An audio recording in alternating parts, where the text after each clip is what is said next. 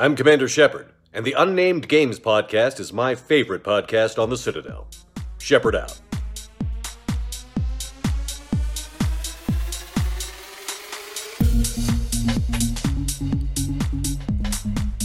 Hello, people of the internet, and welcome to episode 27 of the Unnamed Games podcast. I'm Craig, your usual host, and this week we've got lots of news to talk about. So we've got some stuff about Stadia on Xbox, about Pablo Schreiber's Master Chief, and also some big news around the Xbox Bethesda acquisition. So some good stuff. But before we go any further, just another reminder, like I said last week, I am going to be migrating the audio services over to Anchor. So I think possibly this week will be the last time it will be over on the existing service.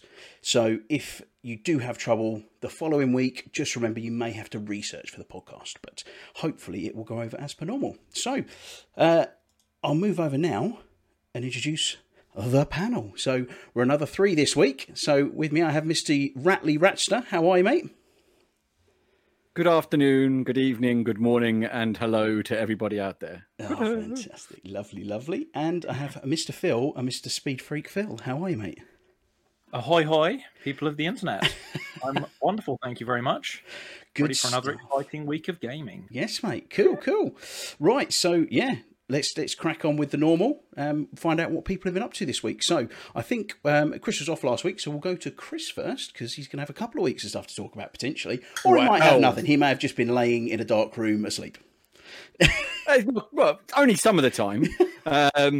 Like half, well, maybe more than half. I don't know. Anyway, I have been watching a lot of Netflix, doing a lot of catch up, playing a bit of Outriders, playing just some other bits and bobs on the PC. Gone back and played a bit of Division 1. Also played Control for the first time on the PC. I was quite enjoying that. Netflix, I've binged a ton of series. I watched all of Superstore, which I think you were talking about last week. Done the whole lot in about 3 days while I was painting and stuff. It's good. It's not a classic, but it's certainly got some great characters in there. Dina in particular is one of my favourites. Love it. Like some of the stuff she comes out. yeah. They're all great to be fair. There's like, but it lacks. It doesn't quite have that magic of like a Friends, but it's still a really good, fun, entertaining show.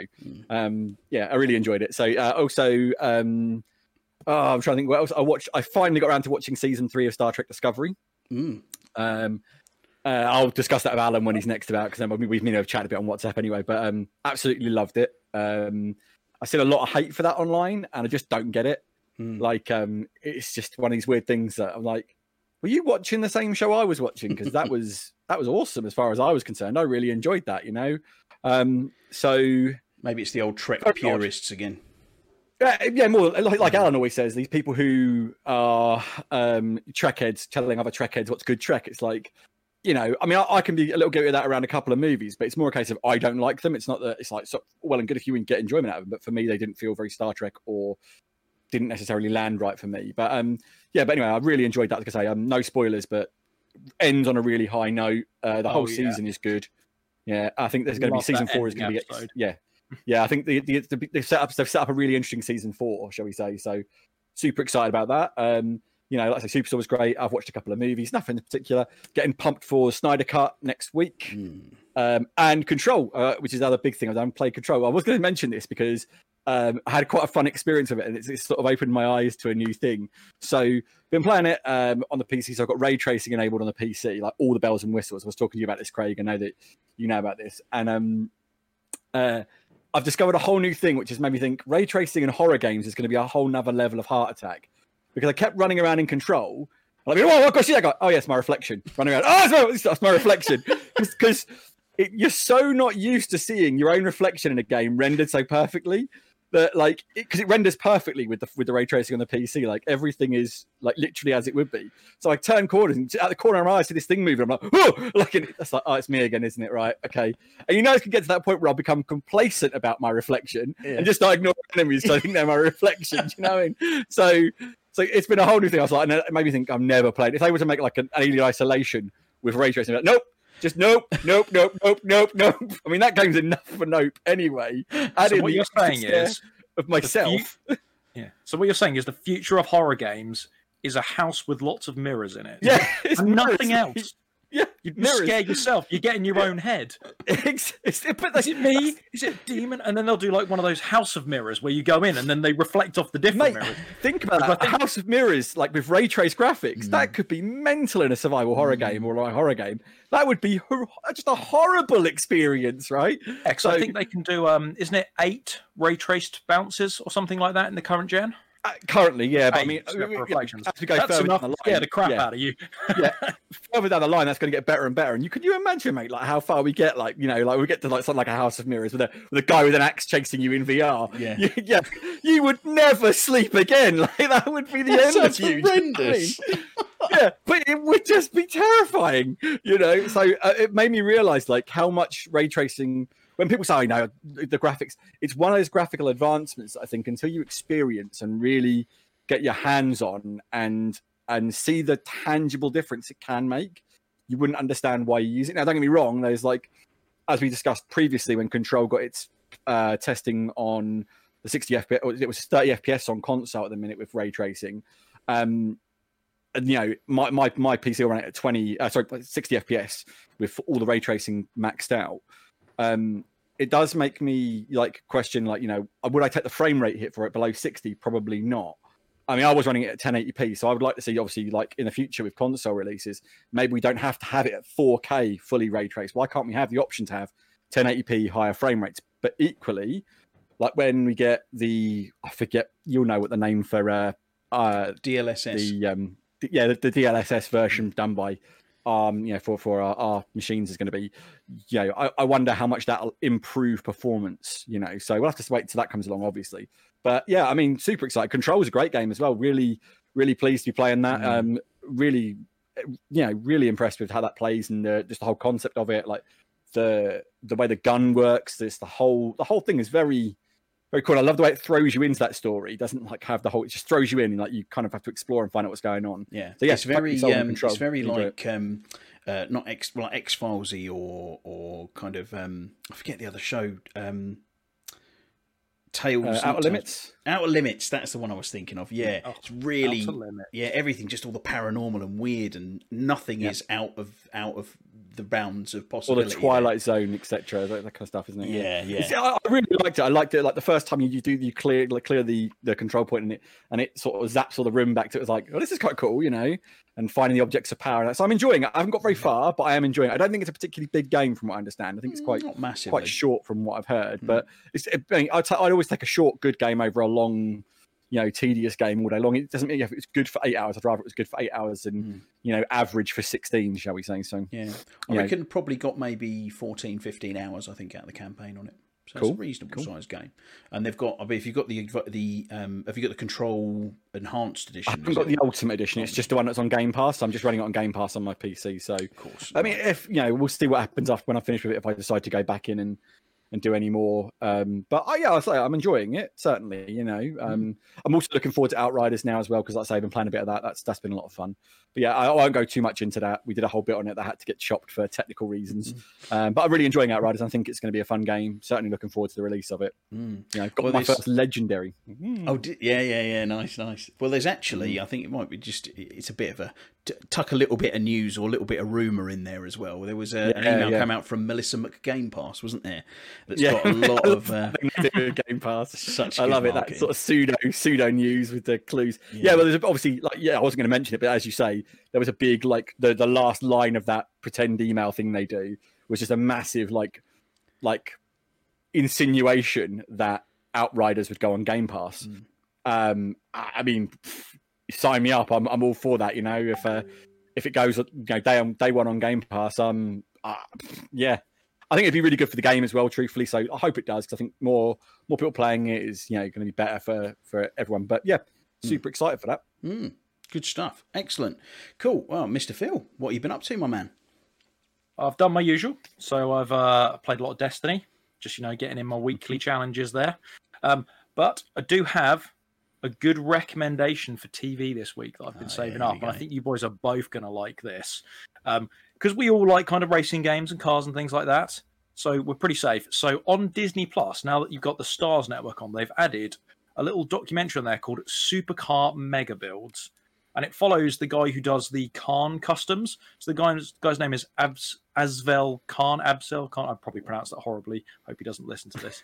I doubt he does. Money. No chance that he'll be doing that. He's too busy building like Lamborghinis. But he's hired these two like British engineers, like an engineer and a mechanic, and they worked for like Ford and Audi and VW, and they would like fix problems with their production cars and design prototypes and things like that. And he's basically hired them both, and then he gives them like a design brief of something he wants to do, and then just gives them money to go and do it and a time limit. So like the last one I watched, they were building an armored G-Wagon.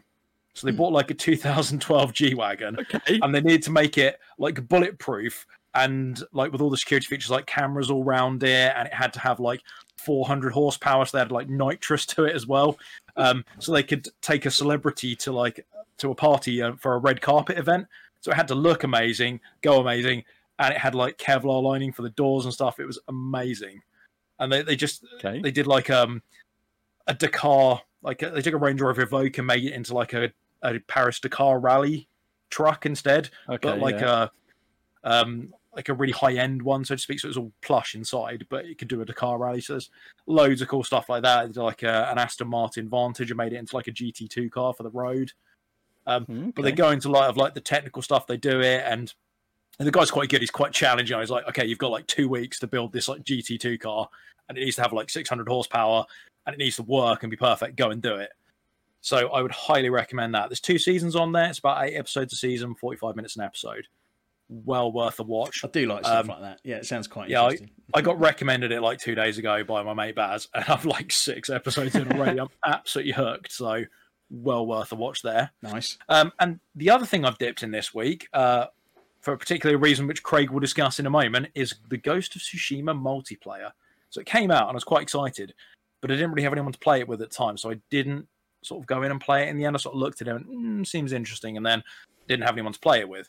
But me and Craig went back in that a couple of nights ago, and it's so good. It's like everything Avengers could have been, but isn't. That's the shocking thing about that game, is that it is like a games as a service, but where it's got gear scores, it's got different types of mechanics to play through. It's multiplayer. You can farm different things, and it's an add-on to an additional, already very good game, and it's still 5-10 times better than the Avengers and Anthem. It's insane what they've managed to do as just a little side project. It blows my mind how these big companies can get it so wrong for their main game.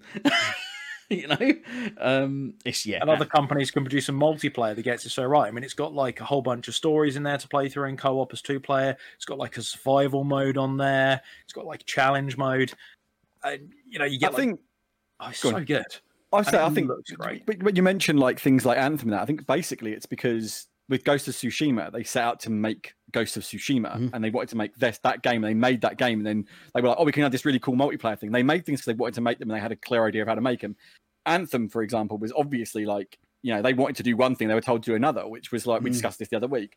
And it's like when you don't let people do the thing they want to do and they're passionate about, everything will suffer from it. Yeah. I mean, Avengers was obviously a marketing exercise. Yeah, we know Avengers was blatantly a marketing exercise. It was like we can stick. There was that thought of we can just stick Avengers on any old crap and it'll sell, And I'm fairly sure that a large chunk of the people who are playing it are in that zone of like, I don't want to admit how bad it is, and because we all do that, right? I've done it with certain games. We're like, no, it's really not that bad, and Left Alive. I did it to a certain extent with Mass Effect Andromeda. Like going back to Andromeda. Like I'm more accepting of its faults, but at the time I was trying desperately throughout the whole thing to convince myself that I was wrong about it, and it was actually a brilliant game. Like I just wasn't seeing it, and I think I had a moment with Mass Effect Andromeda. I just went, "Yep, no, it's just not that good." Colonial Marines had a moment where I said to my mate, up to one point in Colonial Marines, and then I keep going about. I was texting my mate going, "It's not as bad as everyone says. It's actually pretty all right." Blah blah blah blah. I expected worse, and then like I got to this one point and went, "Nope." And I texted, just said, "Aliens, Colonial Marines just jumped the shark. I'm done." But I'm so close to the end, I'm going to finish it. But you have those moments of realization. I think Anthem though was a product designed by committee, not designed by passion, and that's where Ghost of Tsushima is so strong, because it's literally a game that was designed by people who wanted to make that game, and they made the best thing they could. Yeah. So I think that's what it comes down to. It's passionate, isn't it? Did you hear about Ghost of Tsushima? About the region of Tsushima are honouring them with something, which is amazing. Literally my next point. They made them official ambassadors to the island of Tsushima because they did such a good job of representing like the folklore and like their culture and how the island looked. They did such a good. They're official lifelong ambassadors of Tsushima Island. Yeah. I was like, cool, that's so cool. Yeah, it's good stuff. What's more amazing about that to me, and this is a little bit nuts, but did you think they got a load of like grief initially? Like they apparently whitewashed all of Ghost of Tsushima. There was this big controversy about it, and then for that, like properly sort of settled down, going, well, the people who live there love it and think you've done a wonderful thing. I think we could probably put that whole discussion to bed and say they didn't do a bad thing; they did a very good thing, and they did it very, very well. So you know. I think it's no, definitely. I think that's very, very cool because they've done a masterful job with that game. It is very, very good, and it makes me think. Just going back again to the Anthem thing, what if BioWare were allowed to do the same thing? Create Anthem, the single-player RPG game that it feels like it was intended to be, and then had a multiplayer component with gear scores and stuff like that you could load up that way. Maybe that game would have been a totally different kettle of fish. Because the game itself, flying around, shooting with your mates, was fun. But you can feel the love. You can feel the love in the design of the javelins and the different types of javelin and how they play together. And like you said, the flying mechanics. You can feel the love in that. And then it's just like the soul was crushed out of the story that they wanted to put in there.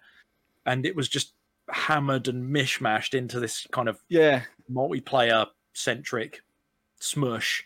I don't even necessarily think that the multiplayer, like the squad thing, wasn't necessarily an original design component. I think the whole games as a service and trying to stretch it out into this, constant grind of stuff. Like, this is why I think Outriders, just on that, Outriders has got the model that Anthem should have had. Yeah. It's a co-op story RPG, which is what Anthem should have been, in my opinion.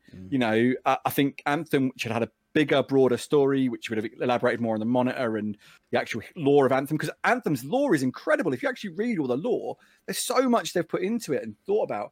And you just think, if they'd been really to like do the BioWare and let loose on that, like we've said time and time again, you could have had this classic. But that's moving away from that, the point. But yeah, absolutely, I agree. Like if BioWare had been able to make the thing they were great at, we'd have had a better product. I think that's been said to death about Anthem. When will these publishers learn? Hey, when will these publishers learn? Yeah, so cool. All right, well, thank you for that, Phil. So what have I been up to? So for the keen-eyed of you, you may have noticed that my Series X has a companion with him, and that is a sizable companion. Yes, my new PS5. Yeah, the tall boy. Yes, as I said last week, I managed to secure myself a PS5, which I was dead chuffed with. Again, using MSTV tweets. They're a stock checking Twitter account. I mean, they just check the stocks, bang the tweets out, and you just need to jump on it as quick as you can.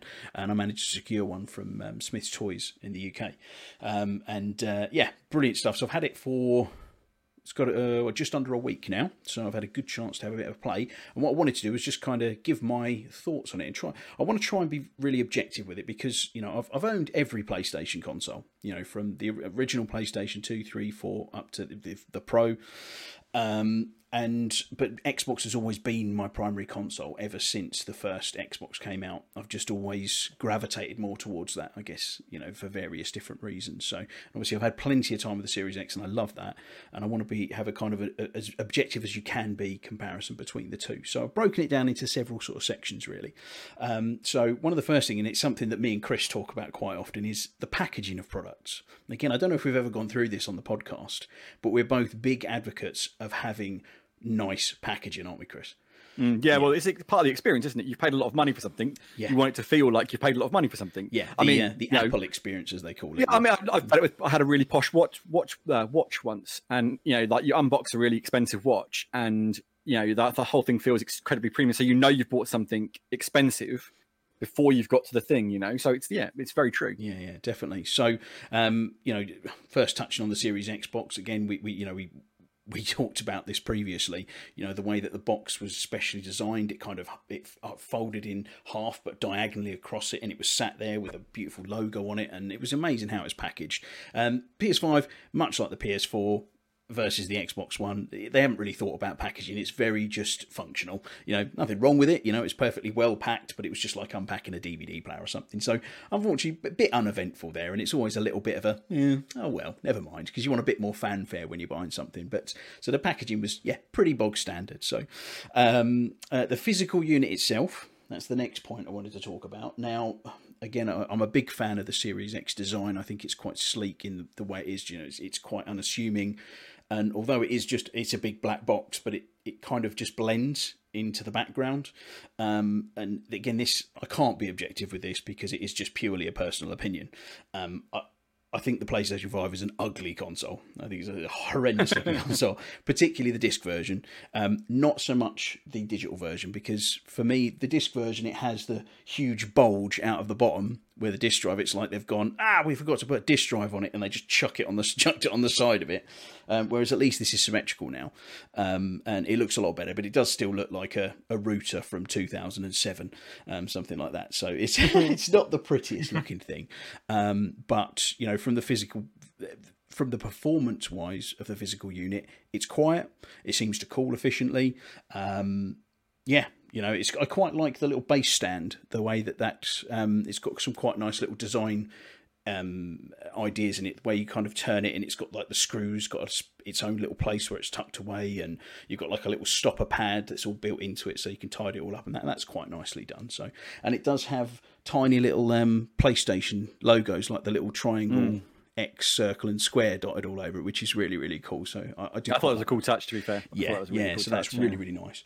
Overall, I wish it was a bit different, but who knows? There'll be a slim version, might make it look a little bit nicer next time. What I am considering doing is getting the panel sprayed black, which I think would do the world of good to it. It would just not look so garish. Next point I want to say about the UI. So the user interface is a big thing for me. Now it's pretty exciting, the new user interface that they've put in.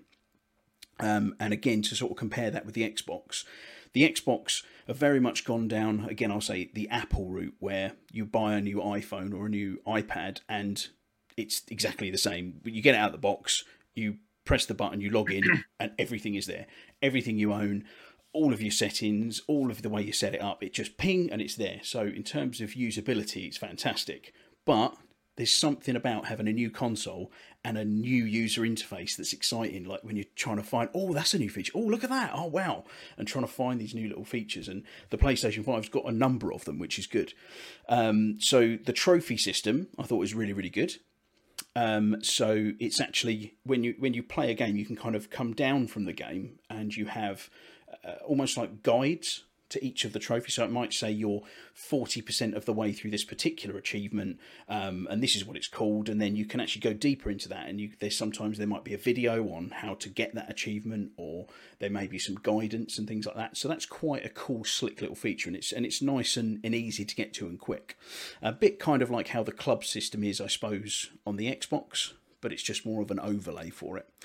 So achievements do that on the Xbox, so you can go in and like check your progress and that. But it's just, I will say this though, it's there, but you have to like navigate through a lot to get to it. So it sounds like PlayStation have made it just smoother, basically. So it's just more right in front of your face, basically. Yeah, that's kind of what they've kind of caught up a bit on that, and just I think improved on it slightly. Yeah, which is good. The video system I think is really good. So what they've actually done is, if, for example, you've taken a screenshot, or a video capture, and you wanted to view it back, it's nice when you see the tile for it and you click on it, it will literally play it within that tile, and you can click it and to maximize it to like a quarter screen, and then you can maximize it to full screen. So it's very much overlaid over the top, which again, something on the Xbox I find you seem like you're loading into a new app to get all the video up. So I think having an overlaid video player really does make a difference, and that's quite a next gen feeling kind of feature on it. So that's something It used to frustrate me on the Xbox, where I'd click on a screenshot, be like, okay, cool, and I go back to the next one, and it would take me right back out to the dashboard again, and then I have to press the center button,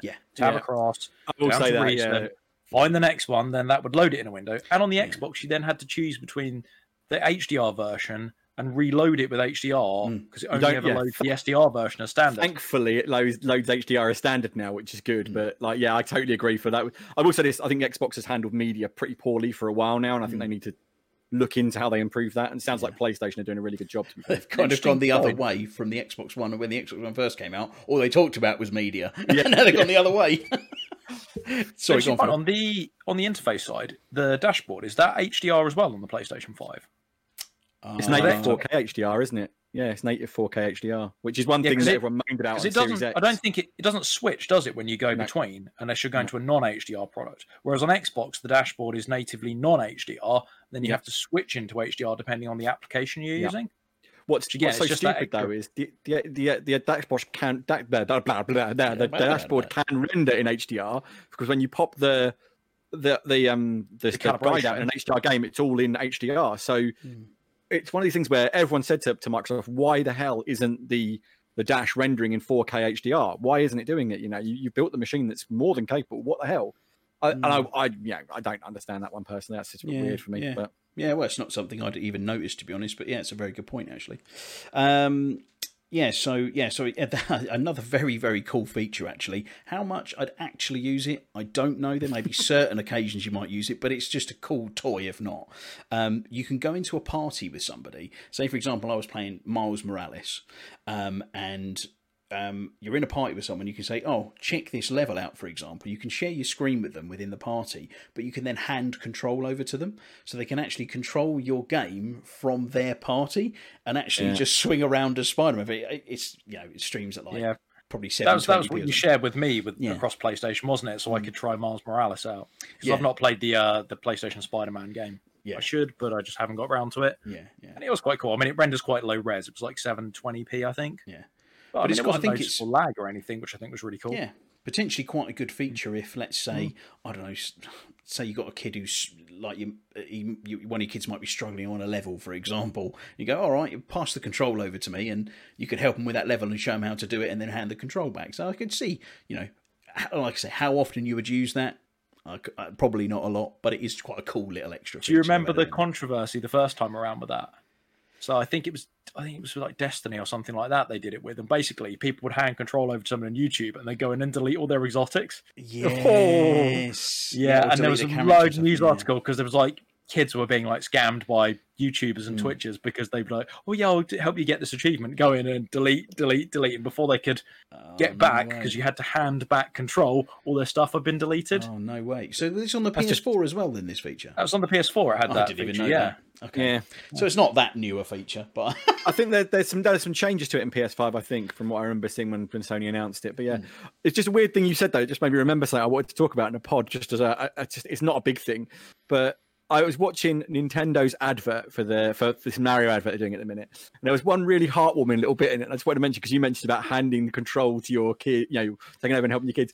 And there's a mum and a son at one point talking about their love of Mario, and she actually says in the advert, she goes, "When you went to bed, we'd sit up and play the next level through, and try and figure out where all the mushrooms and things were, so that when you woke up the next day, we could go, why don't you just try this and give you a little help, so you could beat it on your own, but not realising you'd had the help." I was like, oh, that's really sweet. That is, that's great parenting right there. And I was like, the way video games can do such positive things for relationships as well. Definitely. Good thing. It just reminded me when you said this. I thought I'd just mention it. Yeah, no, that's cool. Man. I like that. Cool. What else was So just kind of finalising on the UI. I think overly, it's really nice to have something new and fresh to look at.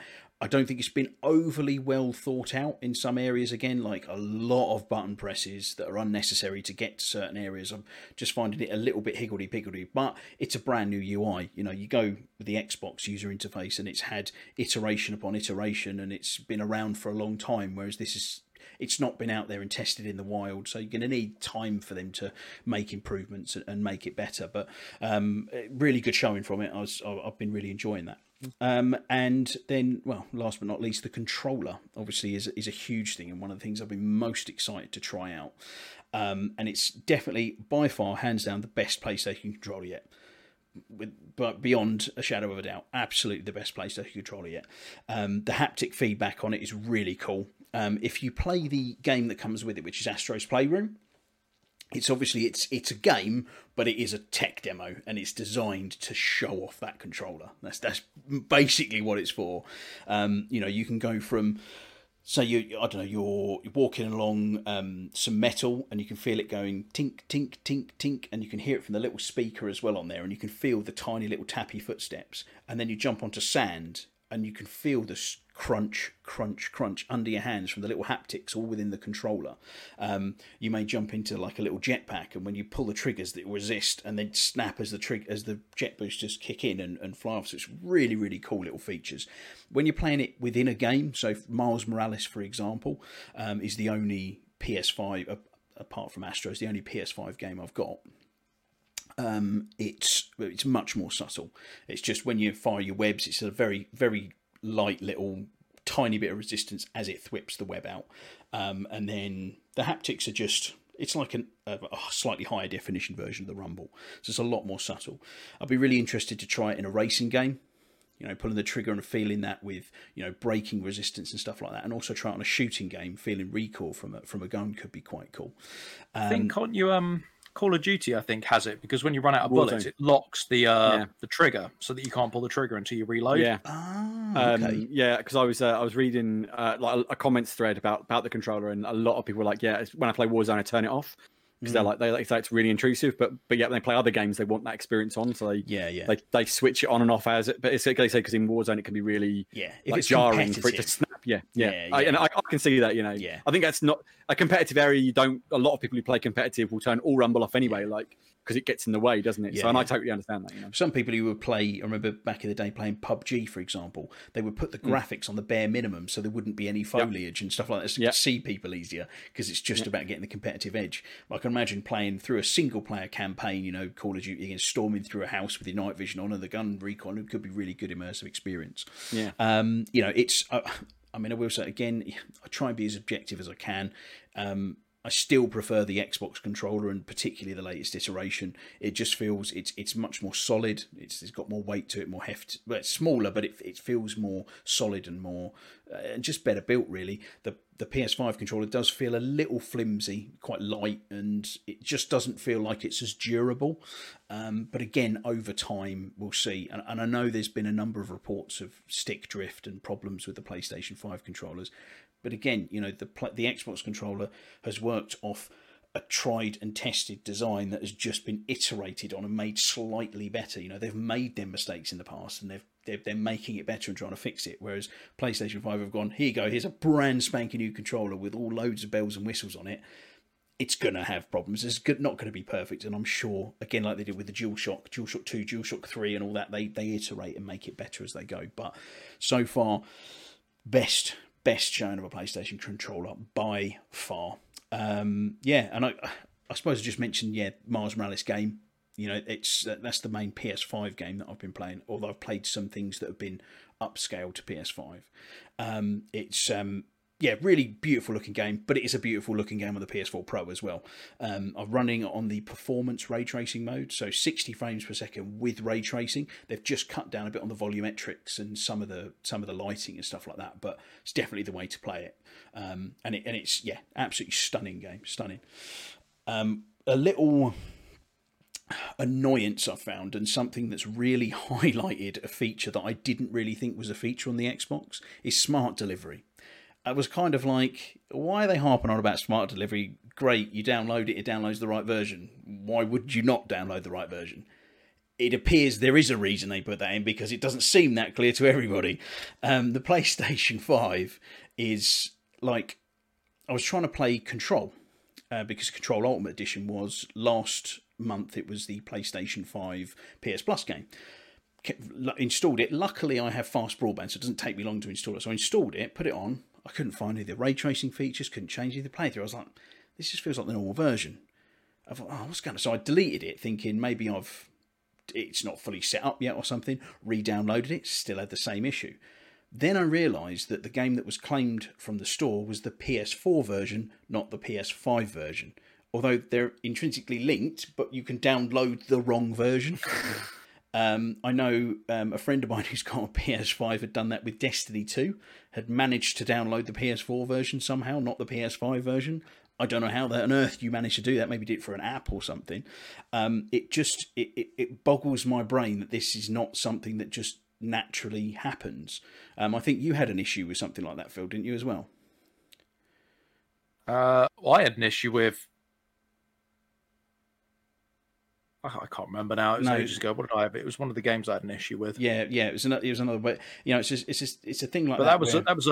That was on the older PS4. That was on the Pro. I think I had the issue. Oh, was it? Oh, okay, yeah. It was on the Pro. It was on the PS4 Pro that I had an issue with. Yeah, but it's one of those. Yeah, it's a daft little thing that was really frustrating. And also, I fired up a game that Days Gone that I played on my PS4. I was like, why is it making me start again? Ghost of Tsushima, it's making me start again. I purposefully went into the PS4 Pro, and again, this is another crazy thing, because I game share with Phil.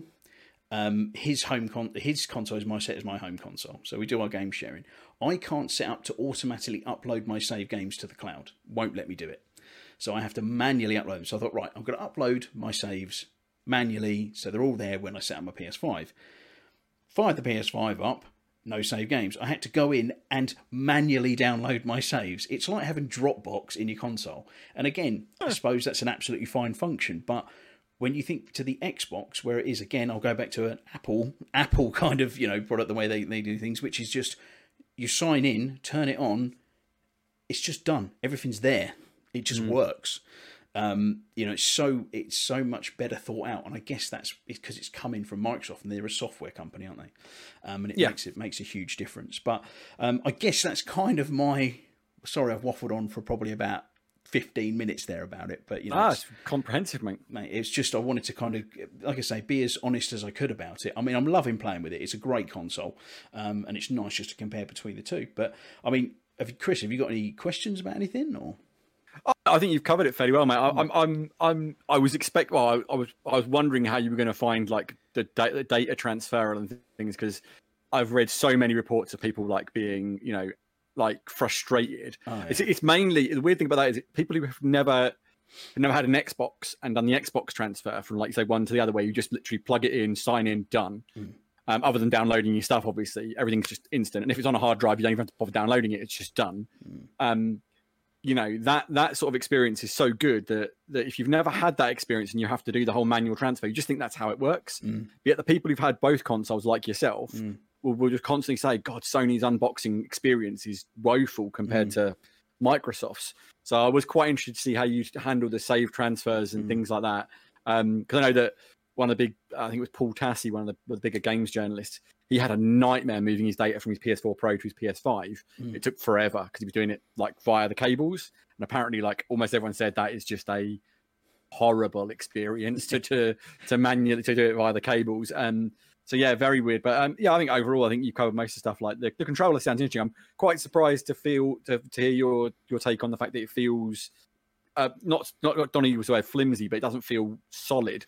It looked like a really solid contrler to me. So I was quite surprised to hear you say that it doesn't feel it's bad. Not flimsy. It doesn't feel bad, but then I'd pick that up and then I pick the Xbox One back up again, and it just feels like you could. So I feels like you could break a door down with the Xbox One. Do you know what I mean? It's like. I was going to say, so just as a reference, you're always talking about a standard Xbox controller, not an Elite controller, correct? Yeah. So the standard Series X controller, Yeah, the other thing I was going to say is as well, like it's very much like when you look at the like you were saying, like, and I thought when you were saying about the word, the looking word for it is the Xbox controller is very dense now. Like it's really crammed into this chassis. Dense is a good word, yes. But that's a really great way to describe the Series X as well. The Series X is a very dense console. That thing is compact and and it feels like you pick it up and it's there. Do you know what I mean? And I know that the PlayStation 5 is obviously a much bigger unit, so I'd imagine it doesn't feel in that way, as it's probably still big and it's still heavy, but I can't imagine it has that same kind of heft that the Series X has, because it's not as dense essentially. Well, there's just to go on from what you're saying there. Actually, a perfect example is I've obviously unplugged both of them from downstairs to bring them up and have them behind me for the podcast. So when I bring the PlayStation up, it's you get that plastic squeak on stuff where you pick something up and you can feel the plastic kind of rub it against each other. It's not like it's twisting or anything, but you pick that up, but it's like picking the Xbox was like picking a breeze block up. It is completely solid. It doesn't make any. So it's much better built. And I think you could see that from the teardown videos. You watch the Xbox teardown videos versus the PlayStation one. There's a lot of plastic in the PlayStation one. They've tried to keep that design cost right down with it, haven't they? I was always really surprised whenever I saw like how well engineered the Xbox was, and that's not to take away from what Sony have done, but the level of engineering in a Series X, I was like, bloody, this is really impressive what they've done. They've really thought about this, and like how they get it into such a small box. It's crazy. But it sounds like the PlayStation's a really nice machine, to be fair. If I had more of a desire to get one, I'd probably jump on one, but there's just not enough on there for me. Again, not that it's a bad console, just I've got everything I need in my Xbox and I'm happy there. Like it would be pointless to a degree. Yeah, it's purely, I use it for exclusives, and Sony have got some fantastic exclusives that I don't want to miss out on. I loved my God of War experience. I'm really enjoying playing Days Gone. Ghost of Tsushima's really good fun. And Ghost and God of War were the two that the only two games from the last generation where I'm really sad that I missed out on. Like, God of War two I really want to play. Yeah, is just it's fantastic.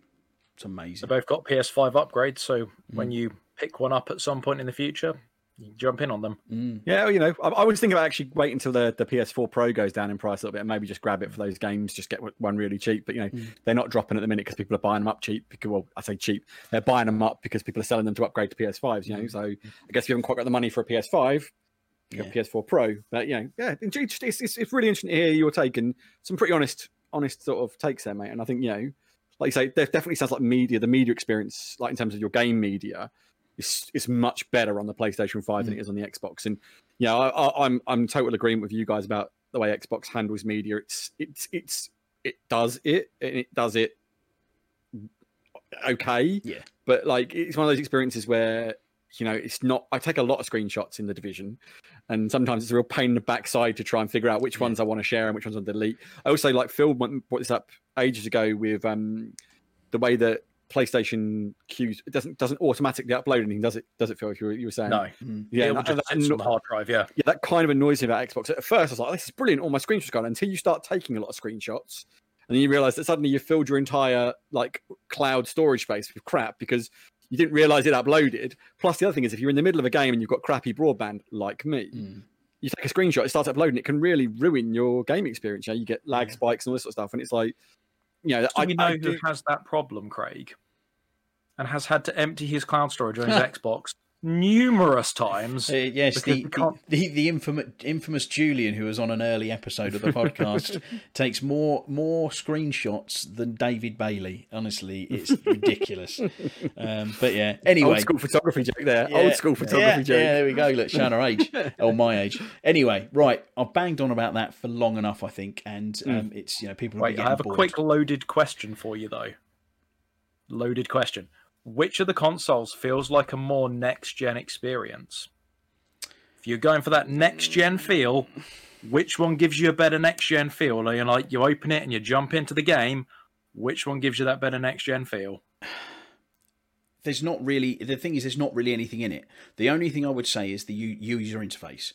Having the fresh UI gives you something, it feels like a brand new product, whereas the Xbox felt like it's my same thing, but it's just faster and better. In terms of the games, I mean, there was no, obviously there's a big talk about the PlayStation 5's SSD drive being the fastest one out there. There's nothing that's really shown me any faster than things would work on the Xbox. Nothing looks any better than it's been on the Xbox. They're, both great next-gen experiences. The only difference is that UI and the controller give you that bit of it's something new and shiny, and that's something I did miss a little bit on the Xbox, but I preferred them not to do it. Actually, as much as I like that, that for the first few days having something new to play with, I'd prefer to have something that just works right the first time and has been tested and tried and is rock solid. That's what I would prefer. So yeah, I don't know if that really answers your question or not, but. Not really, but hey, they're basically the same. But that's got some let fancy the audience make up their own mind. So that was very diplomatic, Craig. Very well done, sir. Very well done. Didn't go down either side of the fanboy route. But mate, I make no excuses. I am an Xbox man. I love my Xbox. Always have done. But I like all games, and I like both consoles. So anyway, moving on. We've got some news, and we have been yammering on for ages, so we'll try and get through this. So there's a little thing been going on over the past few months about a little-known company called Bethesda and ZeniMax. Obviously, we've known about the whole Xbox Bethesda acquisition happening, and it's been going through sort of monopolies commissions, and is it the SCC, I think it is in America. Going through various different governing bodies to make sure that it's not illegal how the purchase is going, and that's all been finalised now. And shortly afterwards, they did a fantastic little round table event, which I think you were busy at the time for, but me and Chris both got to sit and watch, didn't we? It wasn't like game announcements and things like that, but it was nice just to sit there and have like your Pete Hines, your Todd Howard, your Aaron Greenberg, you had Phil Spencer. Just mates, just chatting exactly. about a $7.5 billion deal. Oh, it's crazy. Yeah, it was like them sitting around a coffee table or something, just having a bit of a chat and stuff. You can see how they're getting on, but just talking about the way that they're going to work together in the future. It's really quite exciting. And we finally got some clarification on the big question that everyone's been asking. So what's the big question everyone's been asking, Phil? What's all the fans been wanting to know about this acquisition? So are the next generation of Bethesda games coming out going to be exclusive to Xbox? That's it. And I have got the quote here from Phil Spencer. I'm sure most of you probably already heard it. But to quote him, it's, "If you're an Xbox customer, the thing I want you to know is this is about delivering great exclusive games for you that ship on platform where Xbox Game Pass exists." So I think that's as clear as day. If it's Game Pass is on it, then that's where them games are coming. They're still going to continue to support some legacy games. So if you've got things, for example, Elder Scrolls Online, it's a legacy game. They're not just going to turf it off the PlayStation because it's going to have a fan base. That would be a real poor showing move. Yeah, dick move is what that would be. Yeah, totally. Yeah. So they're going to continue with all the deals, but it would very much seem that your Starfields, your Elder Scrolls 6, they're just coming to Game Pass and wherever that might be. So let's dig in. What are the thoughts? Let's go to you first, Chris. I mean, we talked about this long and hard, probably 2 or 3 weeks when they first announced it. I think it was like we all said that it would be like an ecosystem exclusive thing, the Xbox thing, and I made the point at the time because I can remember, just us discussion, and I said, the thing to remember about Game Pass is just how accessible Game Pass is. And I think, and when we talked about the whole about Phil saying he didn't want to take it away from gamers, they wanted to make it more available to gamers. Was his quote, or available to more gamers. And I think Game Pass is the ultimate route to that. Whether PlayStation players like that as a route, that's TBC. Because obviously the downside is they'll have to play on a Game Pass device. Now, that could be their phone. That could be obviously we've got iOS devices coming on, so the iPad, etc. I think this was inevitable. Microsoft weren't going to throw this kind of money around just for the sake of it. Now, we also had the discussion about they had the money in the bank, so what the hell? They might as well do something with it. But even still, this to buy something of that profile and that thing, it was always about getting content, especially when they were known for lack of content. It was obvious the plan was to bolster exclusive content. I'm not surprised. It's going to really knock some people off about Starfield, I think. There's going to be a lot of people who... But then equally, I will say this, I'm not saying you have to, but you could buy a Series S for 250 quid, $300, whatever it is. Really cheap way to get into Game Pass. Next-gen loading speeds, next-gen things. And if you're only going to buy it for the Bethesda games, that's the way to do it. Yeah. You won't get the best experience, but let's be honest, if you've got a Series X, you're not going to get the best experience. The best experience will come on a PC with a 3090 and all the RAM up the wazoo. And then when the next card comes out, you buy that. RAM up the wazoo. That's a new feature. Yeah, wazoo RAM. It's the next. You had billions of it. You got wazoo RAM is the next level, boys. Next level. So this is GDDR 7X wazoo RAM. Yeah. It's trademark, copyright. So, but do you know what I mean? That's going to be always going to be the premium experience because you pay the premium price to have it. And if you want a console game and you want to play Bethesda games, the message is loud and clear. it's an Xbox thing now. We're the Xbox. I was reading an article about it, which was really interesting. But before the whole acquisition took place, though, they were working, and Todd Howard was talking about why the Game Pass model really works for Bethesda, and he was talking about Fallout 70, the game that should not, the Fallout that should not be mentioned.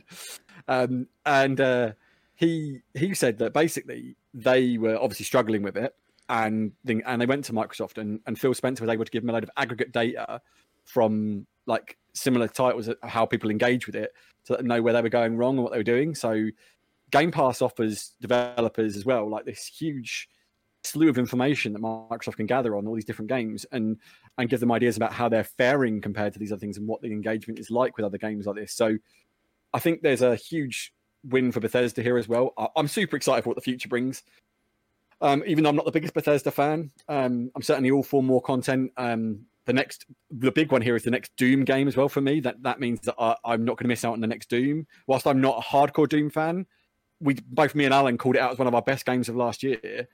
You can't really fault Doom and Doom Eternal. They've both been some of the best shooting experiences in a first-person game for ages. And in a genre which I've got a little bit tired of first-person shooters, Halo being probably the exception to that, but Call of Duty I got just bored of. When Doom 2016 rolled around, I was like, look at that. And then Doom Eternal, it's like more of that, but better. I was like, yeah, So I'm super excited. I'm not going to miss out on that. There's so much to talk about, but also great that the backwards compatibility is going to get the FPS boost. All this stuff. It's great. It's really good news. Super excited for him. Super great. Let's hope Starfield is killer. That's the next one. Yeah. Be good. Looking forward to seeing something about it. So, Mr. Phil, I know that I think you were very early on, because you are our man who likes to play devil's advocate. I know you were one talking about, it's $7.5 billion. They're still going to make money. I can't see them pulling it off. And I know you kind of over time sort of came round a little bit more to our way of thinking. But what's your take on all this? I guess, like you said, I've gradually come round to that, and I'm thinking, I get it. It makes sense. I mean, you say that. I mean, I was a big fan of that whole, particularly with Xbox Game Pass, they're going to eventually have a browser streaming version for xCloud anyway. So, whilst they said, will they make it exclusive? Eventually there'll be a way that you can just stream it on a PC browser for xCloud anyway. So it's not like... it's going to be a real issue for somebody. I mean, you might have your PlayStation 5 as your main console, and you're like, I really want to play that new Bethesda game. You just got to do a month of Game Pass and stream it on your iPad and Bluetooth your PlayStation controller to your iPad. Yeah. So actually, they're not really locking anyone out of that system, so to speak. Anyway, I mean, sure, you're not going to play it on your PlayStation per se, but there's so many other ways that you're going to be able to play these games that there was no chance they were ever going to lose any money by doing this and making it exclusive. It's potentially going to bolster, particularly like Ratley said, if you're looking for a cheap way into next gen, bolster maybe those sales of the Series S console. Yeah. Let's be honest, once the consoles become more available, once supply meets demand, there's going to be a lot of cheap 1Xs out there as well. Yeah. Secondhand. Yeah, it's very true. If you're looking to get in cheap, you're probably going to pick up a 1X for like 150 quid or something. Yeah. That's a really cheap way in to play those Bethesda games at 4K. That makes me wonder as well, Phil, because that's a really good point, because didn't Phil say they're not leaving any Xbox behind for like two years minimum, wasn't it? Yeah, I believe 2 years from. So so if in theory, if Starfield were to come out next year, that's going to sneak onto 1X then and Xbox One. I mean, that's just a big what if, but you're right. That's a huge plus point for those people still on that.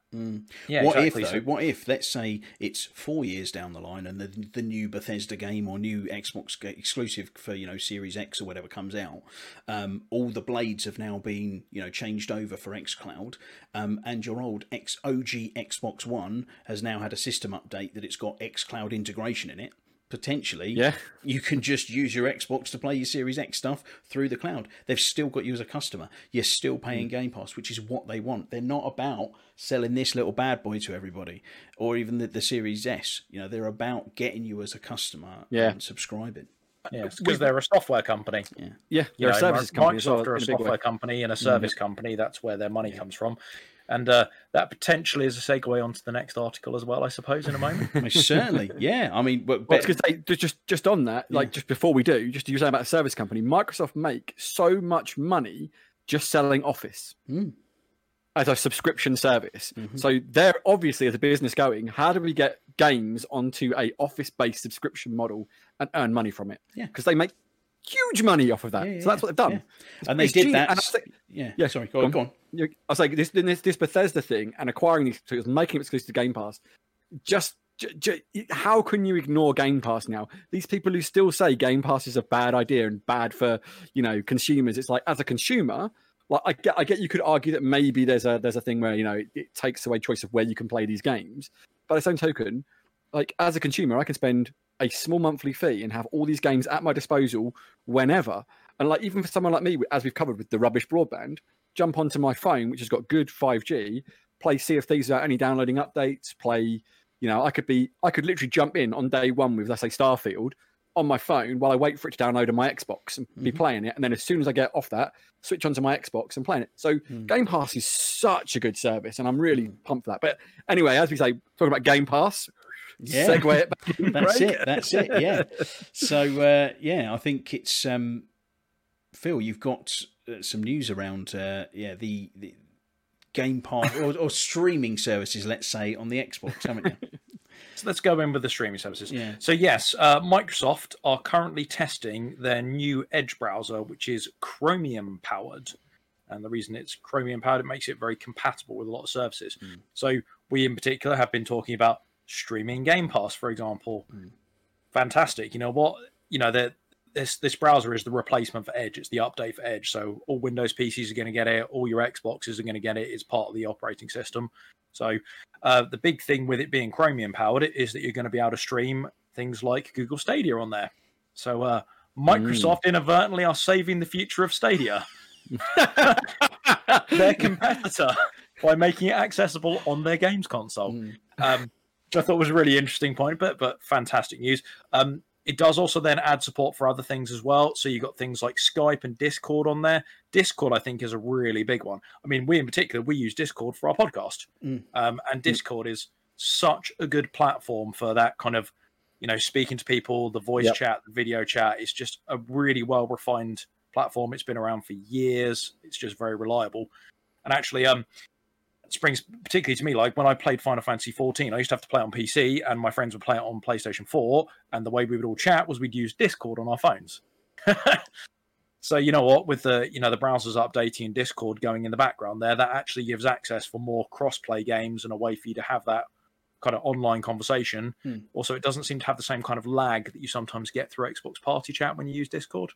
So I think that's really exciting as well. You can get the latest version of this if you're in the alpha or skip ahead, I think they call it, beta ring. So that's really interesting. And it's going to go on to Windows. Well, it should be on Windows now. I believe it was 9th of March. It launched on Windows as well. Yeah, I've got it on Windows. It's a really nice browser, to be fair, like really nice. I've got to say, I'm a big fan of the Edge browser. I have been for a long time, but since they sort of started moving towards this new iteration, like I've had the preview of it before, and it's really good, like really, really good. It's my favorite thing about it on my PC is it doesn't go like Chrome doesn't go, oh, you've got RAM over there. I think I'm going to have that for no real reason. I just want all of your RAM, just so you can have more than one tab open. That's my favorite thing. It doesn't suddenly instantly click open Chrome and my fans go like the PC's going to take off and go somewhere.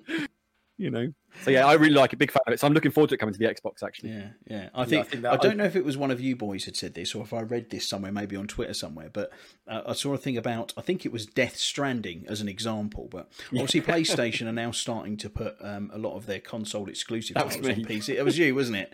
Yeah. So this was a conversation we had quite a lot earlier in the podcast, though.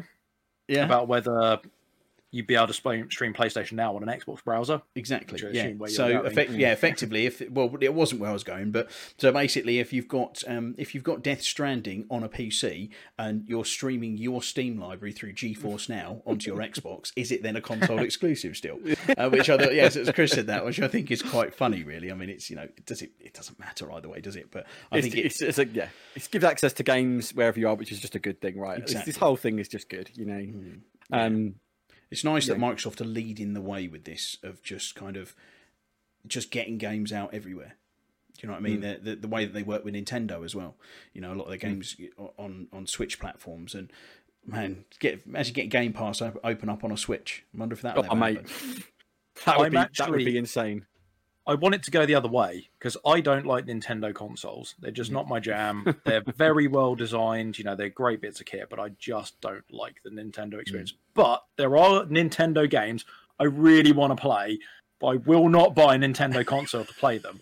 So I'm hoping at some point there's going to be a quid pro quo where there's enough Xbox games go onto Nintendo Switch that we maybe get some of like the Xenoblade Chronicles and like, dare I say it, A Legend of Zelda. Yeah, That will never happen. Back Not in a million years, mate. It's never going to happen. I know that, but I'm just saying, you know, maybe, just maybe, Nintendo be like, you know what? I know we have a lot of money, but let's make some more money by making our games more accessible. The only way that'll ever happen, right, is if there was that conversation where when Microsoft were looking for something to buy, they went to Nintendo and said, we want to buy you, and Nintendo basically laughed them out of the building. The only way that'll ever happen, you'll get Zelda on the Xbox, is if Microsoft somehow find enough money to just buy Nintendo.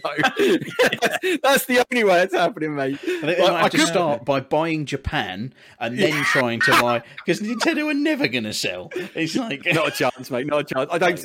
Zelda is so precious to Nintendo. Zelda and Mario, just those two titles, man. Like Pokemon's probably the other one, like, but mate, yeah, those things are so intrinsically linked with Nintendo, man. They're the thing. They're the reason some people buy, you know, Nintendo consoles. My mate Brad is a huge Zelda fan, and I know that he bought a Switch to play Breath of the Wild.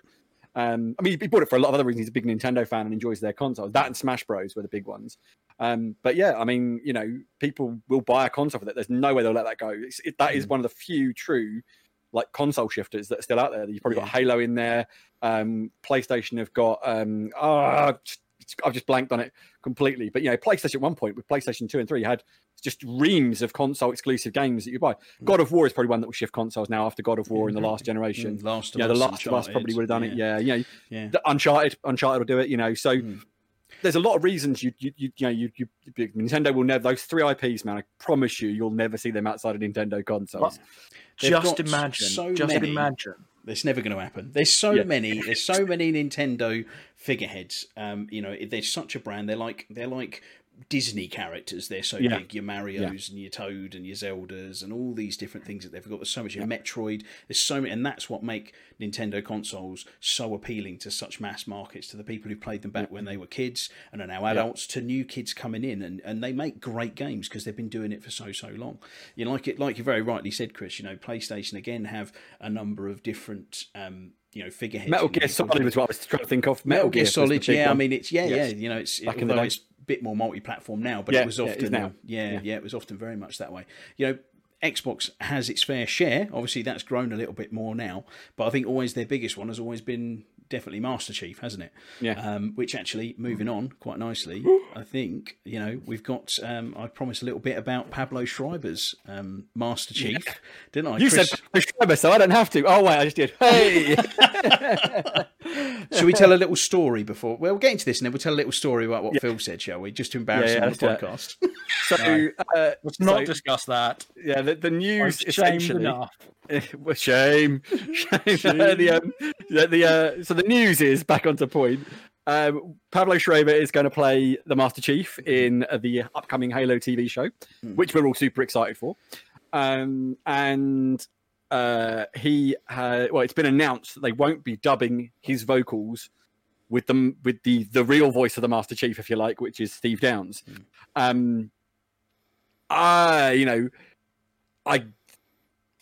This is a big one, right? Because the Master Chief is so distinctive. Having said that, we didn't have Steve Downes in Forward Unto Dawn, and it didn't in any way take away from how badass and cool the Chief was.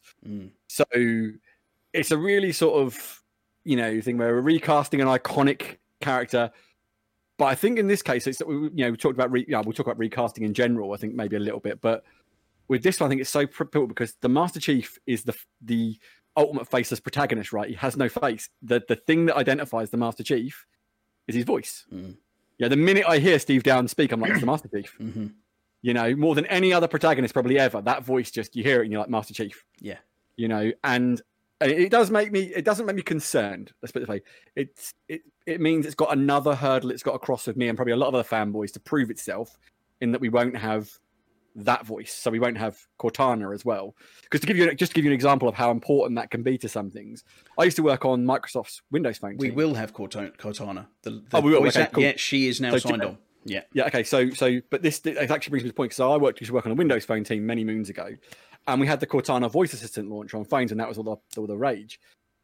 And she was like, so everyone said it's like Cortana. And they introduced her. Here's Cortana, and it was the voice. And we're just like, yes, this is amazing. Like, it was like everything you could have wished for, right? And you're like, oh, this is so cool. And then when they brought it to the UK, they made it region specific, and it wasn't her. And it's like, that's not Cortana. There's no excuse for this. She speaks English. We speak English. Why haven't I got Cortana?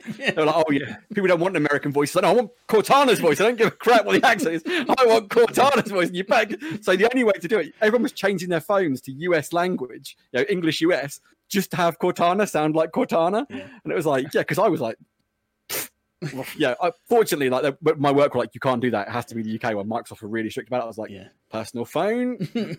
It's like, because it was so cool to have Cortana, and it does matter in that sometimes, So I am a little concerned with, is the Master Chief going to feel like the Master Chief? But then, like as I said in Forward Unto Dawn, the coolest thing about the Master Chief wasn't that he was talking; it was that the Master Chief was standing there whooping Covenant left, right, and centre. Well, actually, after we had that discussion off air, didn't we? I actually looked it up because I was wanted to see who did the voice and everything like that.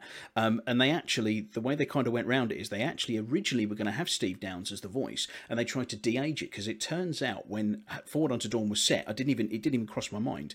The Master Chief in that was actually 15. He's a 15-year-old child, this 7-foot monster. Obviously, because he's genetically enhanced or whatever. So that's why they got away with a younger voice, and it kind of worked that way. So it kind of had me thinking, with maybe it's going to be Pablo Schreiber's voice, but it's going to be at a different time period because it's not saying it's current Chief. Who knows when it is? It could be early on, couldn't it? Yeah. I mean, I loved Forward Unto Dawn when the Chief showed up. Like Forward Unto Dawn, I'll be honest, Forward Unto Dawn was done in parts, wasn't it? And I remember watching it, kind of going, come on, this is a Halo thing. When are we going to see some actual Halo stuff, right? And then and I waited, and you see the ODST, like, this is getting cool. Yeah. And the Covenant, like, this is getting cool. And then the Chief shows up, he's like, this is really cool. That great intro where he just like shanks that elite from behind, and he's just like, this dude's badass, And you from that moment on, like, it's going to get real. So I'm super excited for what they bring to it, but it'll be interesting to see how it affects people's response to it, So I know, Craig, you're a big Halo fan, so I wanted to get your take on how you feel about this, because are you in the same boat I am? Yeah, it's a tough one. Yeah, like you say, he is the faceless protagonist. His voice is everything. Steve Downes is the Master Chief, and not having him there, it's going to take some getting over. The fact that, I mean, equally, I wouldn't want to have a great actor like Pablo Schreiber playing Master Chief for him then not to be able to use his voice and to be able to act properly, and it might be a bit disjointed that way. So I'm going to, in my older age and my wisdom now these days, I'm going to kind of try and hold judgment back a little bit. Yep. And I want to trust in what they're doing. They're good content makers who are creating this. It's got good casting. I like that they brought Cortana back, so I would hope that they'll try and stay true to the canon and try and thematically bring it in why he has a different voice, whether it is a different time period, something like that. I think it is important. One of the biggest things, I think this is a sort of a counter question actually off what we're kind of announcing here, that there's been several times over the years where people have changed voices, or changed characters or changed actors within TV or games and things.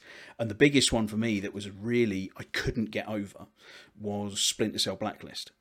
So again, So you've Michael got Ironside. Sam Fisher. Michael Ironside was Sam Fisher. He has got such a distinct voice, that deep growl of a voice he's got. I mean, it's unmistakable, and he was Sam Fisher. Now, I know that later on in later interviews, he brought him back, didn't he? Yeah, well, he was ill, wasn't he? I think he had cancer, and that's why he stepped away from the project, and actually Ubisoft did the right thing and just said, look, we're just recasting and bringing a younger person in, to fit the character or whatever. And there was massive uproar about it, but they kept quiet because a lot it of was stick for that, didn't they? They did. Took a lot of stick for that, and it was only after. It was only afterwards that it all came out, and everyone was like, "Oh, Yeah. Well, I didn't know. I hadn't heard that news, so I didn't know. I just yeah. So and that really it ruined the game for me. I think I played maybe 2 or 3 missions on it, and I just couldn't play it because I was like, it's not Sam Fisher. It's if it just named it a different name of game, I'd have been okay because it was a good game. But it just took me out of it so much. I subsequently, after I found out the reason they took him out, it completely changed my mind on it, and I went right. I like what they did and why they did it, and it gave me the drive to go back in. And I enjoyed it then, playing it that way. Fair enough, yeah. But, it's really, it just changes on the circumstance of why things are different. I mean, Phil, I know I know we've discussed one in particular change of voice, but, is there any occurrences like this? That was coming here. Yeah. Yeah, Metal Gear Solid 5. Kiefer Sutherland instead of David Hayter. I loved all the Metal Gear Solids.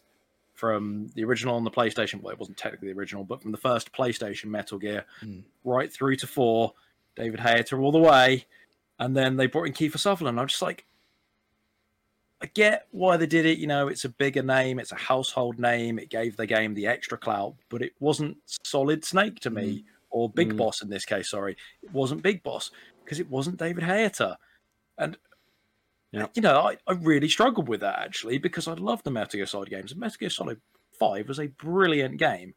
Insane game, but absolutely brilliant. I mean, there's so many quirky, Kojima-isms in there, shall we say. We could do a whole podcast on Kojima games, couldn't we? Oh, God, yeah.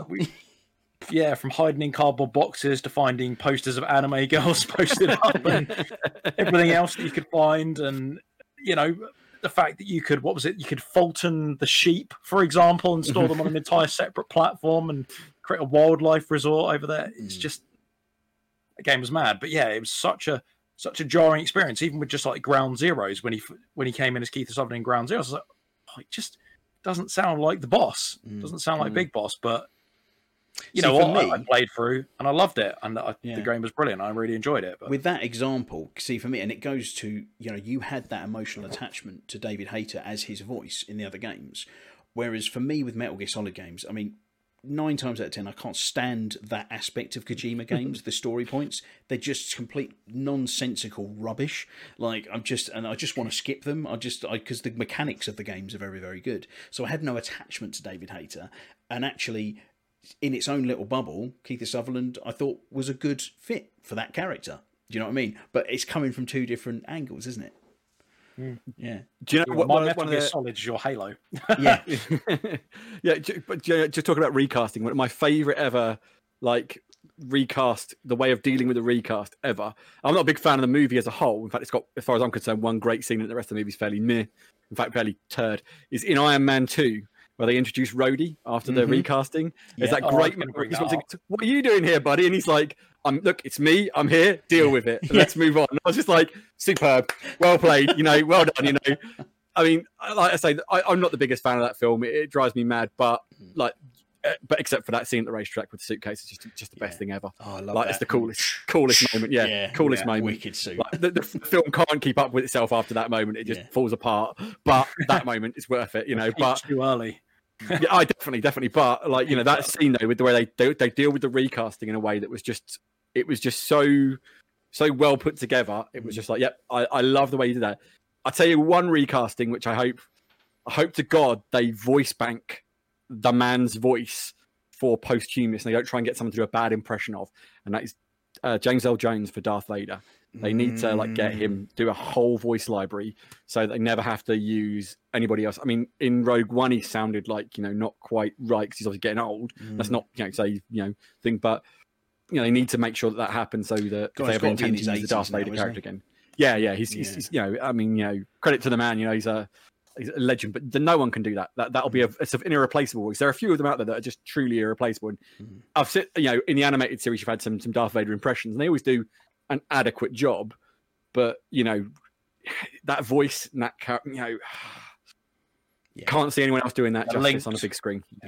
Yeah, it's like a David Attenborough. The voice. Yes. It's irreplaceable, definitely. But no, good stuff. Cool. Right. Well, we've been banging on quite a bit. I suppose with the whole thing around the PS5, we've kind of almost done 4 news stories really this week, so that's why we're running a little bit behind schedule. So I think we're going to move swiftly over to the quiz. So, this week, I've royally stitched these boys up, something chronic, and we're doing a bit of a mastermind round. So I have picked them each a subject that I know they both are very confident on and know stuff about, but I have picked them very difficult questions.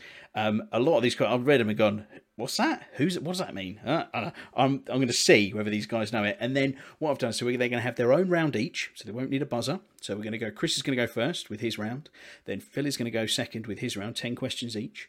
Then after that, we're going to have a buzzer round, which is going to be a little easier on something that I know they both love, and see who can claw back a few points that way. So, Chris, or score any points by the sound. Or score any points, you never know. I think you'll do all right. I think you boys will do all right. I'm concerned about this. You boys know these genuinely subjects. Nervous now. Genuinely nervous now. You boys know these subjects, and but you know, we'll see. We'll see how we go. Right, Chris, are you ready?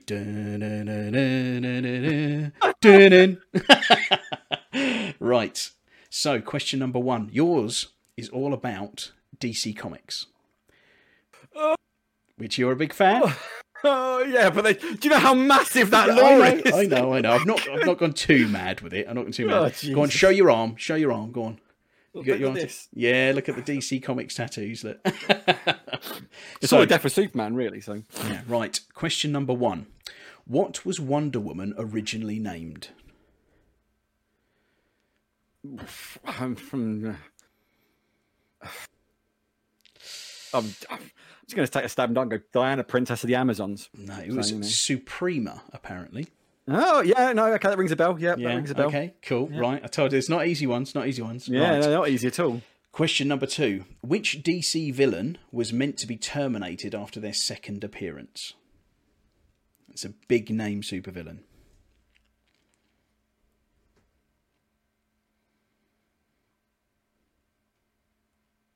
Dead air here while he's thinking. There's a name which jumped into my head and I was like, nah, it can't be that. That would I'll give you it's a big name. It's a big name. Well, there's two big names in my head. Mm-hmm. So the two I'm tossing about is Joker and Doomsday. So I'm going to say Joker. Is right. Yes. Joker was originally supposed to be terminated after their second appearance, but they were so popular that they kept him in and have become arguably the biggest supervillain in DC now, haven't they? Fantastic. Well, he's probably the most. I think there was a point where he's the most well-known villain in the world in terms of comic lore. Yeah, probably. Which is, it's unbelievable how that's happened. Yeah. Considering how, if you've ever read the comics, how dark the Joker stuff gets. Yeah. Like, it's just nasty. He's a nasty piece of work. Oh, yeah, people don't know really what the Joker's all about, but there are a lot of people. He's a really nasty piece of work. Cool. Right, number 3. Who was the founder of DC Comics? No, can't even. Oh, sorry, mate. So I really stitched you up here, aren't I? Right, it's Malcolm Wheeler Nicholson. God, blimey. Yeah. Yeah, no, I wouldn't have got that. Okay, no worries. Number 4. Which crime syndicate original member organised the Secret Society of Supervillains? These are old as well. Like, you're going deep cuts here. Yeah, this is what I mean. Like, the lore is so vast. Yeah, so which crime syndicate original member organised the Secret Society of Supervillains? Let's go Lex Luthor. It was the Outsider. Yeah, okay, yeah, right, fair enough. Yeah. Don't even know the character. Oh, maybe I picked a bad one for you here. I'm sorry, mate. That's all right, mate. So I think just showcasing my weak knowledge of the older stuff. The Golden Age stuff is not where I shine. Yeah. Right. Who are the members of the Gotham City Sirens? Well, there's 3 of them.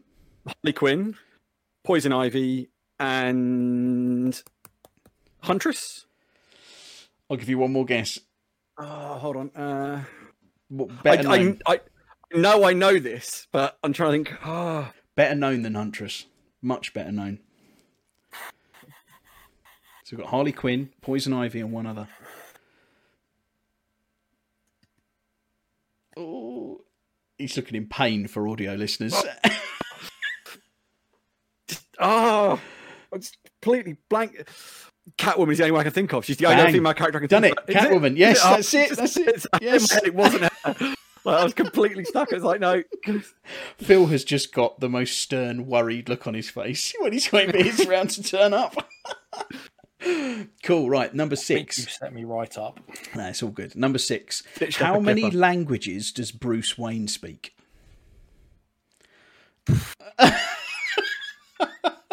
17. No, All of them. Over 40, apparently. You know, knowing Batman. Batman's like Superman. Plot armor, we need it. How many? He can speak that one. Why not? Eh? Like, you know. Cool, right. The Green Lantern villain, Dr. Polaris, was killed by which superhero during the Infinite Crisis? Oh, I read this a little while ago. Oh.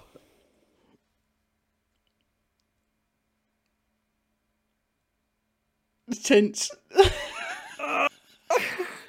I can tell you right now, I can read it on Chris's face for the audio listeners. He's thinking, why do I come on this? I thought I come on this to chill out and have a nice time. Why has he done this to me? I literally read Infinite Crisis. Like, oh. Is it? Hold on. Is it Infinite Crisis, not Crisis on Infinite Earths? Isn't it? Infinite Crisis, yeah. So I read Crisis on Infinite Earth recently. Okay, I didn't know that was any different, to be honest. Yeah, For the audio listeners, different. Chris has a severe look of stress on his face now. You wouldn't believe. This is the same look I'm likely to mimic in approximately 2 minutes or less. I'm massaging my temples. I'm that stressed now. I'm gonna say. We'll just say. Let's say the Spectre. That was Human Bomb, apparently. Oh, there you go. Human Bomb, of course, you know. I don't know if you'd ever heard of him before. Why didn't you know that, Chris? Yeah, it's like, I haven't read it. Like, Infinite Crisis is one of the big ones I've never read, to be Right, fair. So, okay, cool. yeah, All Crisis right, on Infinite is... Right, so who used their power to temporarily restore Joker's sanity?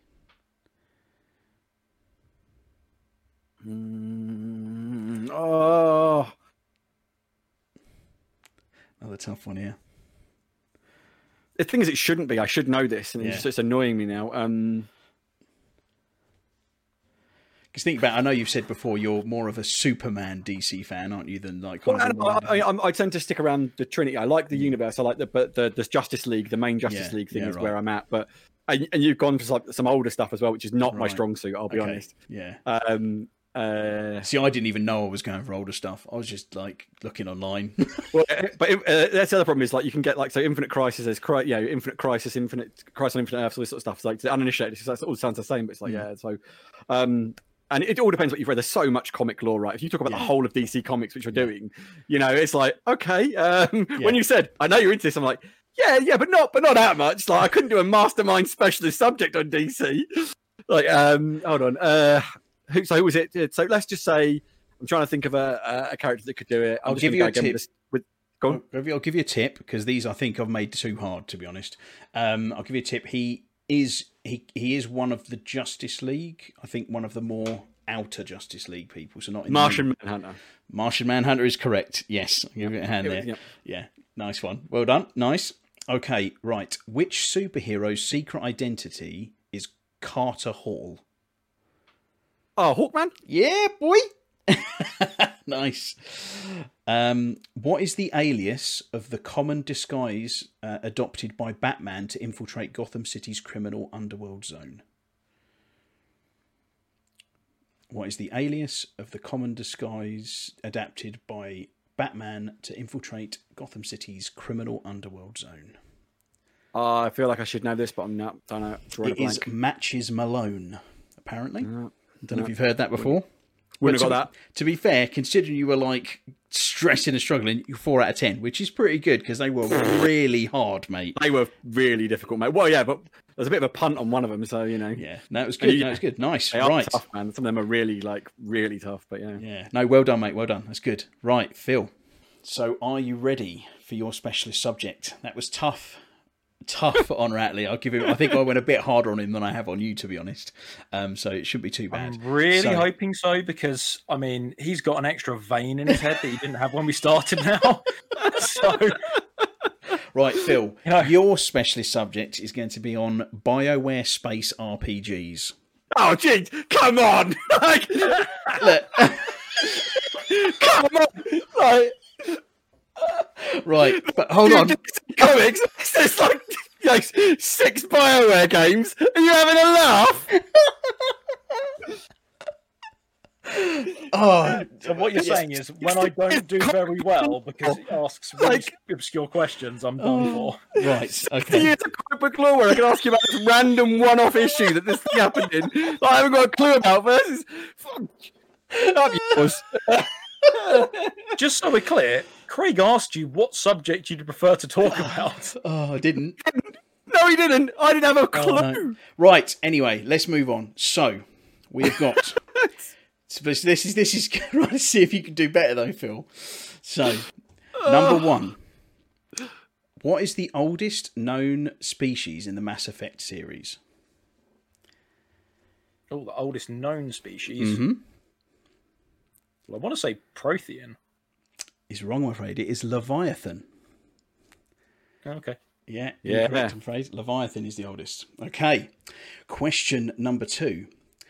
Which one of these vendors is not one of Commander Shepard's favourite stores located on the Citadel in Mass Effect 2? Ceres Technology, Saronis Applications, Rodum Expeditions, or Harrods Emporium? Which one is not one of his favourites located on the Citadel? Rodum Expedition? I'm afraid Rodum? not. No. It was Harrods Emporium because it's the only one of those that's actually on Omega. Oh, okay. Maybe I have made my this really specialist tough. subject that's more narrowed down than Ratley's, and it's not any easier. Right. Question number 3. Who is responsible for releasing the genophage? Specific person or the race? The race. Oh, it was the Solarians. It was not. No, it was the Turians. The Solarians They unleashed it. Solarians Yeah. developed it, didn't they? Trick question, Oh, mate. not as easy as I thought. To be honest, Phil, I would have fallen into that trap until the very second you said the Solarians. I went, Yeah.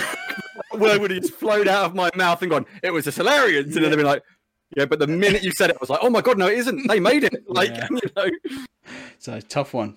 Right. Okay. Question number 4. How many ships were constructed for the Andromeda Initiative? You played the game quite recently, haven't you, as well? Some of the game quite recently. Oh, right, okay. So obviously you're looking for 4 arcs in the game, but I want to say there was 5 arcs in total. There was 6, mate. Oh, do you know, I was thinking about 6. Yeah, because you were looking for 4. One was already there, and you were on one, weren't you? Yes. Unlucky, mate. No, never mind. It's all right. We've still got 5 to go. Right. How many squad members did the original Mass Effect trilogy have in total, including DLC? How many? You feeling a bit better about this now, Chris? This is a question you answered on the list set question. Wow. Yeah, I know. That's why I'm trying to go through and remember them. Well, just how many did he give you as a possible from that is the question. Can't remember now. I'm trying to list them in my head as I go through them. It's gone blank. I'm going to 10. It's 20, mate. I say you listed like 16. Yeah. It's the pressure. Oh, man. It's the pressure. Right. Okay. Who were the Mate, first? these are horrible. These are horrible, mate. This is such a horrible experience. I hate you, Craig. I'm never coming back. Right. Who were the first species to make contact with the L core in Mass Effect? Complete blank look. It's like he didn't even register I spoke. This is a horrible. I think I know it might be. But I'm not going to say anything. Again, who was the first species to make contact with the L core? Did you say? The Hanar? It was not the Hanar. Chris, do you want to give it a go? I'm not going to give you a Drell. point. Huh? The Drell? No, it was the Asari. Ah, okay. Yeah. So, right. So, going off on a slight tangent here on this one. Number 7. Why is Darth Malek missing his jaw? This is obviously from Knights of the Old Republic. Ooh, yeah. Why is Darth Malek missing his jaw? And I know you love these games and you've played them through multiple times. Yeah, I know. And you know them intimately from your own admission. Doesn't he get it chopped off fighting Revan? Doesn't he suffer an injury from that? I'm going to give you that. So Revan took it when Malek called him soft. but I'll give you that because he did chop it off. All right. Yeah. I would, yeah. That would have been, if you hadn't given him that, I'd have been like, great, sort it out. Yeah. Like, that would have been like ridiculous. Right. Question number 8. Again, these are the Star Wars ones from now on, from the Knights of the Old Republic games. So, why is Zalbar exiled from Kashyyyk? I believe Zalbar was one of your party. Yeah, I think, isn't he responsible for letting... isn't it it's something to do with like letting the Zerka Corporation there? Like he's one of the reasons that they get involved with the Wookiees, and then that leads to them enslaving the Wookiees. No, it's not. It's because he tried to kill his brother. Ah, of course it was. Well, you did that, Phil. Phil was saying that, I was like, yeah, that's it. That's totally it. That's exactly it. And then I remember. And it's his brother who was responsible for making the deal with the humans, which then ended up being them enslaved. I just got it the wrong way around. Right. Okay. So, what kind of ship is the Ebon Hawk? Pacific. I think it's a frigate. It's a dynamic class freighter. Okay. I'd have gone for freighter, and that did about as far as I got. So Yeah. Right. What is Jolie's friend on Manan named? Jolie, I think, was a Jedi, I believe. Yes, yeah, he's a great Jedi. What was his friend on Manan named? It's a single word name. I'm drawing a blank. I'll give you the first letter. It's an S. That's not really helping me, unfortunately. It's not like Seth or something, or Sath. No. It's Sunry. Sunry. And that was question number 10. So that was some tough one. On this, at least the people listening have had a good go to try and guess some of these questions. Now they're all turned off because they're like, screw this. Like they got like 3 questions in my head. Like, it's a stupid quiz. Maybe we need to put this down as a failed experiment because it's not going very well. So how many characters in Mass Effect? I'm sitting there trying to list them off like I did before, and then it's like I can't list them now. So you got So for after those first rounds each, that's 4 points to Ratley and 1 point to Phil. Okay, so we're going on to the third round. Now this is where we need a buzzer. So boys, I need a buzzer from you each. Chris, what is your buzzer going to be? I am going to go with one I've used before, but I'm going to go wubba lubba dub dub. Wubba lubba dub dub. Love it. Bit of Rick and Morty. And Phil. Whenever you ask me for a buzzer, I give you a buzzer. It's really good and clever, and then I forget it in panic. So my buzzer this week will be, okay. I'm going to make noise and wave my hands. That means I want to answer the question. Then it. I'll give you that one this week. I'll tell you what, if they're anything like these previous questions, we're also be sat there like this is silence. Yeah, these are a lot.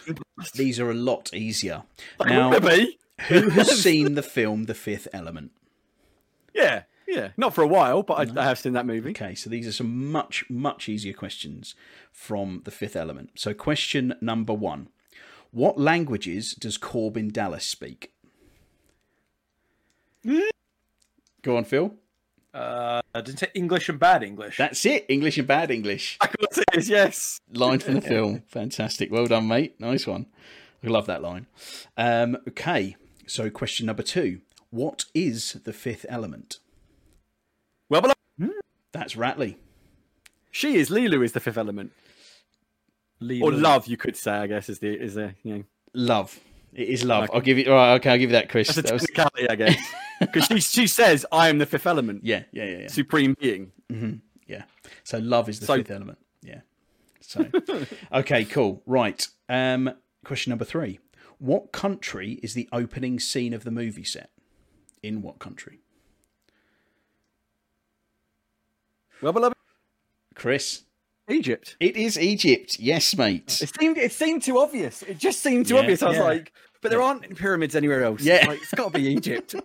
You know. I told you these are much easier. These ones much easier. Okay, next question. It's full now because you just tortured us with those questions. We're now like, that can't be that easy. This is just like a nice second guessing everything now. This is like a nice rub down and a shiatsu at the end. You see, I'm just like, it's lovely. No, okay. It's not. It's still torture. Like you don't know what you've done to me. My nerves, man. Hang on a sec. We haven't had a happy ending yet, so maybe we'll get that. You don't get one of them, Phil. Yeah. So, right. Next question. We have, where do Corbin and Lilu take a trip to? Phil. Floston Paradise. It is Floston Paradise. Yes, mate. In the Angel constellation. Yes. Yeah, I got the Paradise bit and I couldn't get that. I was like, it's like, and then as soon as you did your crazy hand waving, I was like, it's Floston Paradise. Damn it. Right. Got me there, Phil. Well done. What is the name of Gary Oldman's character? Phil. Something Emmanuel Zorg. I just had Zorg. I'll give you that. Yes, Zorg. okay. Yeah. That's it. Well done. Like 3 names, and it was like Emmanuel Zorg were the last 2. So Such a much great easy character. to have. Yeah, he's wicked. Such a great character. He's so good at that. I'm going to go and watch that film again, actually. It's so good. Right, Mate, so... on Apple TV on 4K now. Yeah, I did see that. I think it's only Remastered. about £5 as well to buy, so I might have to do that. So anyway, at the end of that one, we have Ratley on 6 points and Phil on 4 points. So this week... Oh, we done, have we? Yeah, that was it. Chris, I thought you you had are more the than that. winner for this week. So well done. It was a tough quiz. Maybe we'll put the mastermind thing to one side and maybe make the questions a little easier. Rename that from a quiz to a slight torturous, event that is going to go down in my life record. It's like, never want to relive this moment. Yeah, let me make you feel terrible about something you love. Yeah, that's it. You know loads of stuff like this, but here's all the things you don't know, That's quality stuff. Right. Well, I haven't got the leaderboard up. I'll have to call it up in a second. I thought we weren't doing it in Fallon's not here. That's a good point, actually. Yes. You're right. Because otherwise it puts him at a distinct disadvantage. No, we're not going to do it. Yes. My apologies. So, yeah. But that was a good bit of fun, though, anyway, wasn't it? So, well done, Chris. You can tell by the look on mine and Phil's faces. We had such a laugh doing this. I had a great time. Look at us. I had a great time. Warn you two out. I think Right. maybe next week, me and Ratley come up with some questions about your favourite subject, Craig. And you just get put in your mastermind. Oh, so I've got to go. Someone's calling me. So the next time, me and Phil just as we're out of quarantine, meet you somewhere in the field, just jab you with hot pokers because that'd probably be more fun. To be perfectly honest, mate. For us, anyway. Right, so I think that's about it now because we've been yammering on for hours and hours and hours. But I've had a great time again. It's been really good fun having a chat about everything and chatting about the PS5 and all the things that have been going on. Just another reminder, if you are listening on the audio version, I am migrating everything over to Anchor, so you may have to look again. There'll be this episode will go up obviously on audio because you wouldn't hear it otherwise. But going forward, they're going to be going over to this other service. So just remember that if you can't spot what you're listening to. And all that leaves really is a bye from me. It's a bye from Ratley. Goodbye. And it's a bye from Phil. Bye. And a bye from all of us. Goodbye. Bye. Bye-bye. Bye-bye. Bye-bye.